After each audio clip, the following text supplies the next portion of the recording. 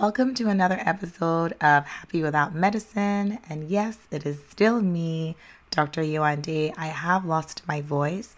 And so even though I'm not able to record a brand new podcast, I decided to bring one back from a few years ago.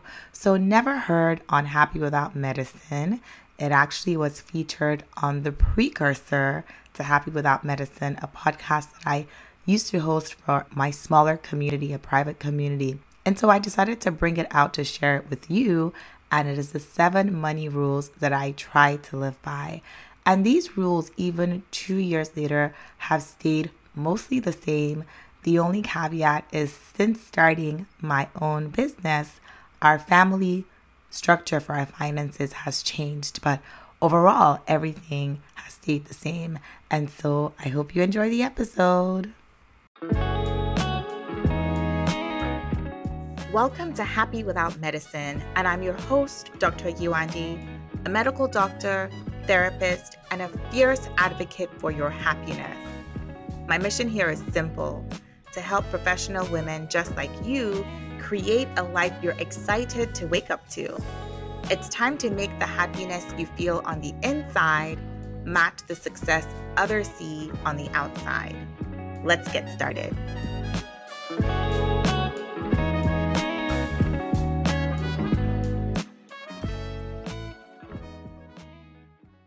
Okay, I want to ask you a question. Are you someone who naturally follows rules, or are you someone who loves to break them? For me, I like to think I'm somewhere in the middle.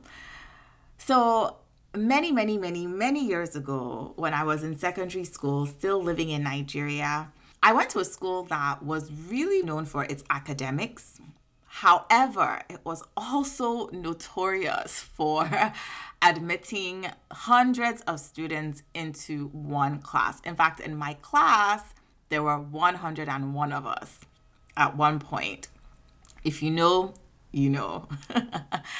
And being the type of child that sat at the very back of class, so I sat at the back, I sat in the corner right next to a window that had a bunch of broken louvers, which meant that with my smallish frame, I was able to squeeze myself in and out of that window to get out of class. Because honestly, trying to maneuver my way through all the desks and all the books and all the food flasks, and it was just too much work.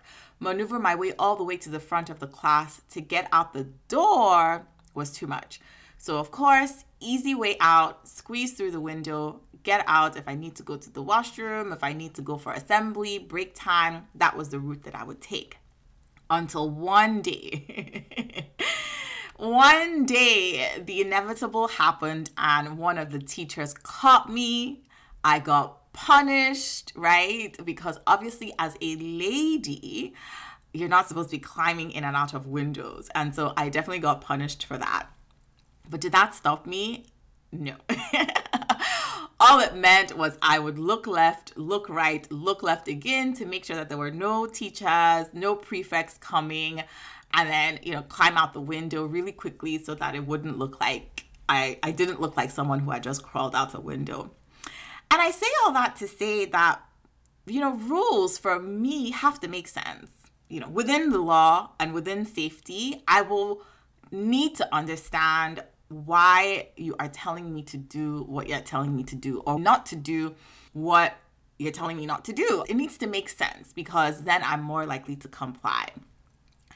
And it's the same for our money. When we talk about personal finance is personal. We all have a set of ideas, ways of interacting with our money, what works for us, what doesn't work for us, whether it's budgeting, whether it's making purchases. Everyone's an individual. And so today, I thought it would be fun to share some of the rules that I live by when it comes to my money, rules that make sense to me.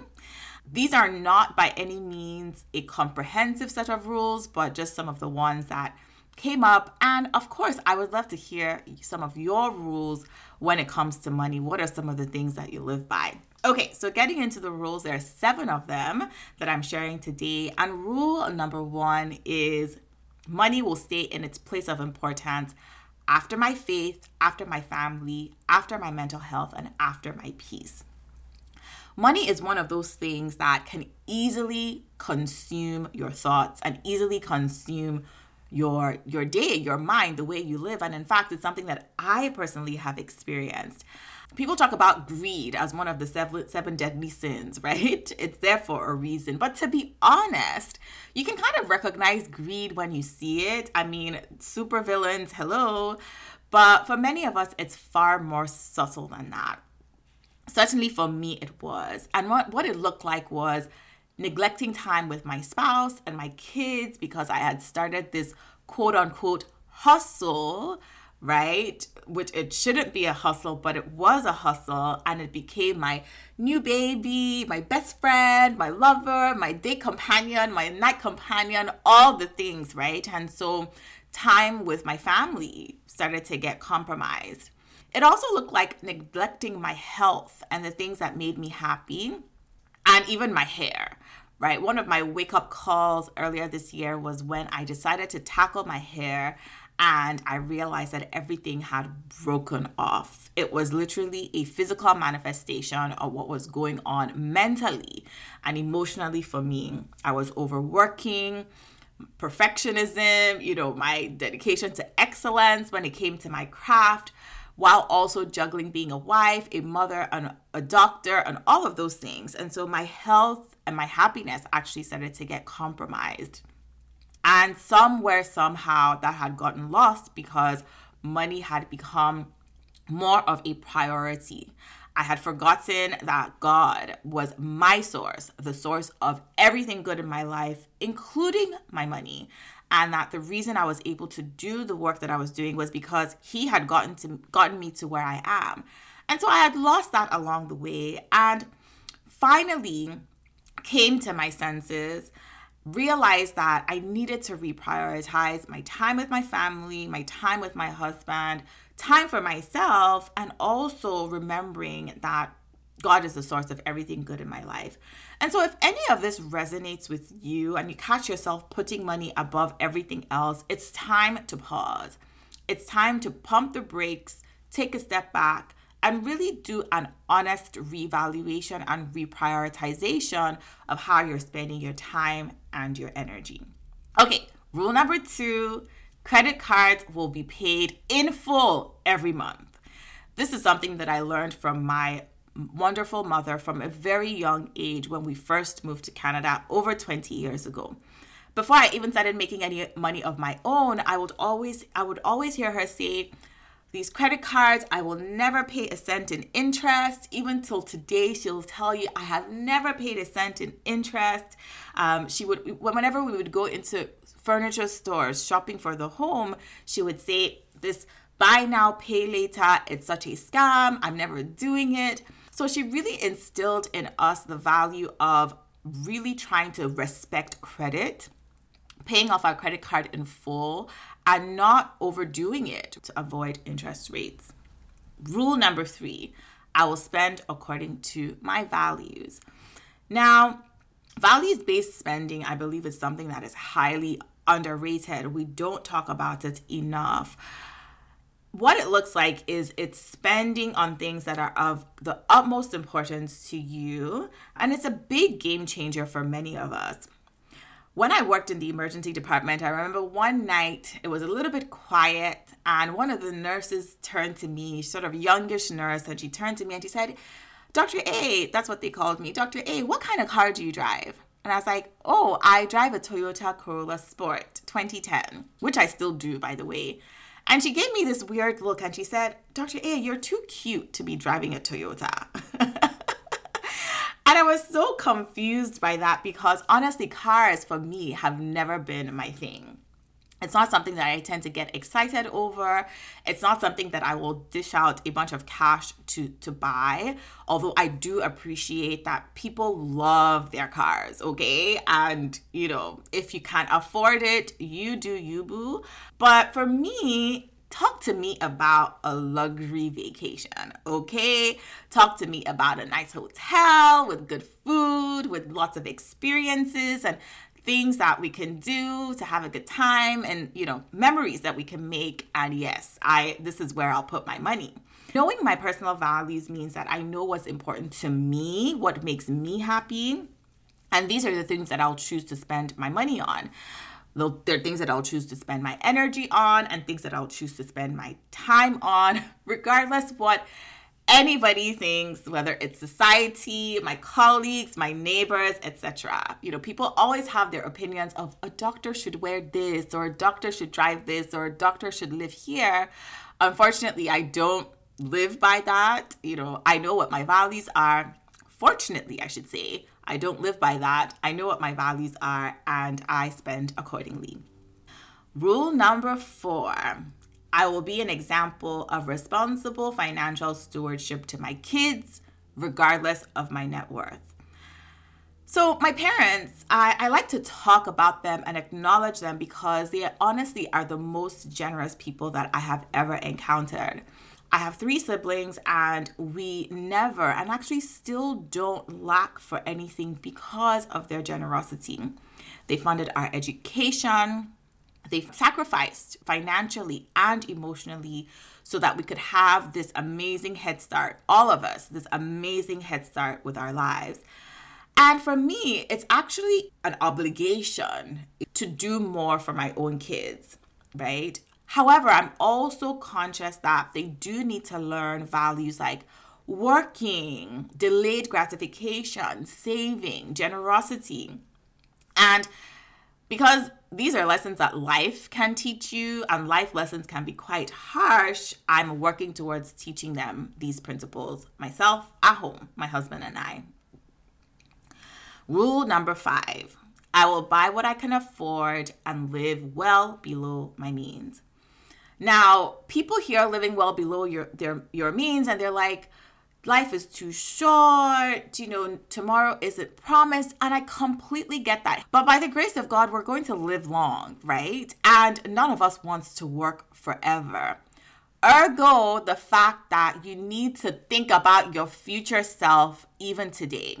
And what that means is you spend below your means so that you can put money aside, invest that money, and then you'll have something to live off of once you're not working anymore. Living below your means is a fundamental financial principle. It's not a mystery, it's just math. This is not about self-deprivation here. Remember, we talked about values. When you know your values, you spend on the things that actually bring you joy and you avoid wasting money on things that aren't important. It means that you're minimizing your expenses and also increasing your income. This is something that I'm constantly looking at. How can I increase my income? Also without compromising the principles and the values that I spoke about in rule number 1, my faith, my family, my health, etc. Rule number 6, your money shall be our money and my money shall be our money.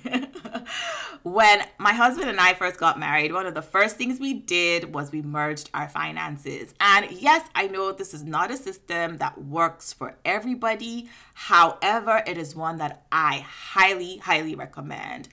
So what we do is we have one major bank account that receives all our work income.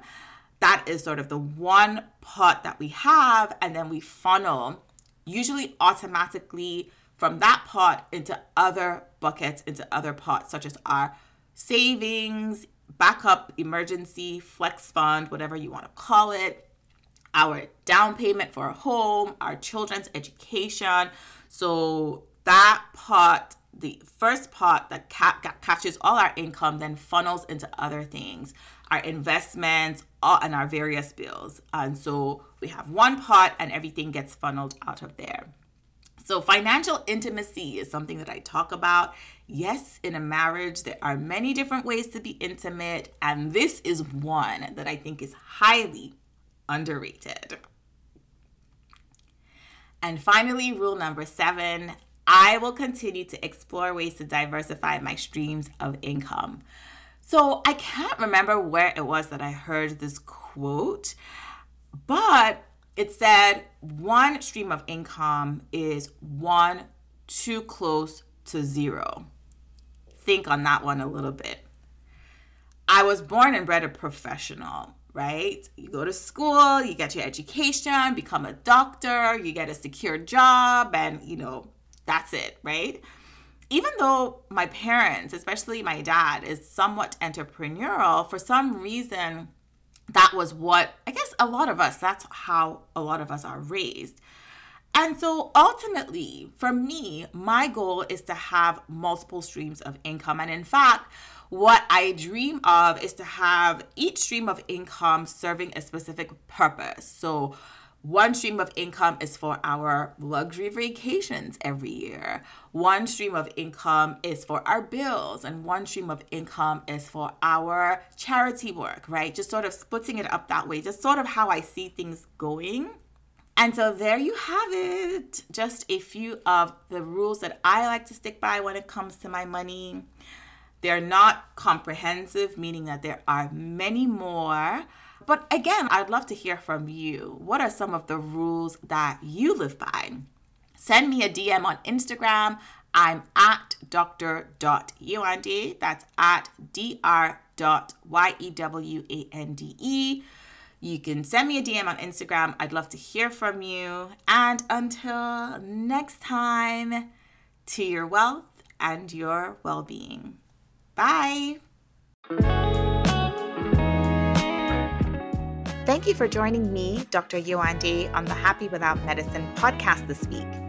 If you enjoyed this episode, I would so appreciate it if you could give it a review on Apple Podcast, because it helps Happy Without Medicine pop up when other women are searching for ways to find their happiness again. And visit happywithoutmedicine.com to view the complete show notes and other resources mentioned in today's episode. I'll catch you next time.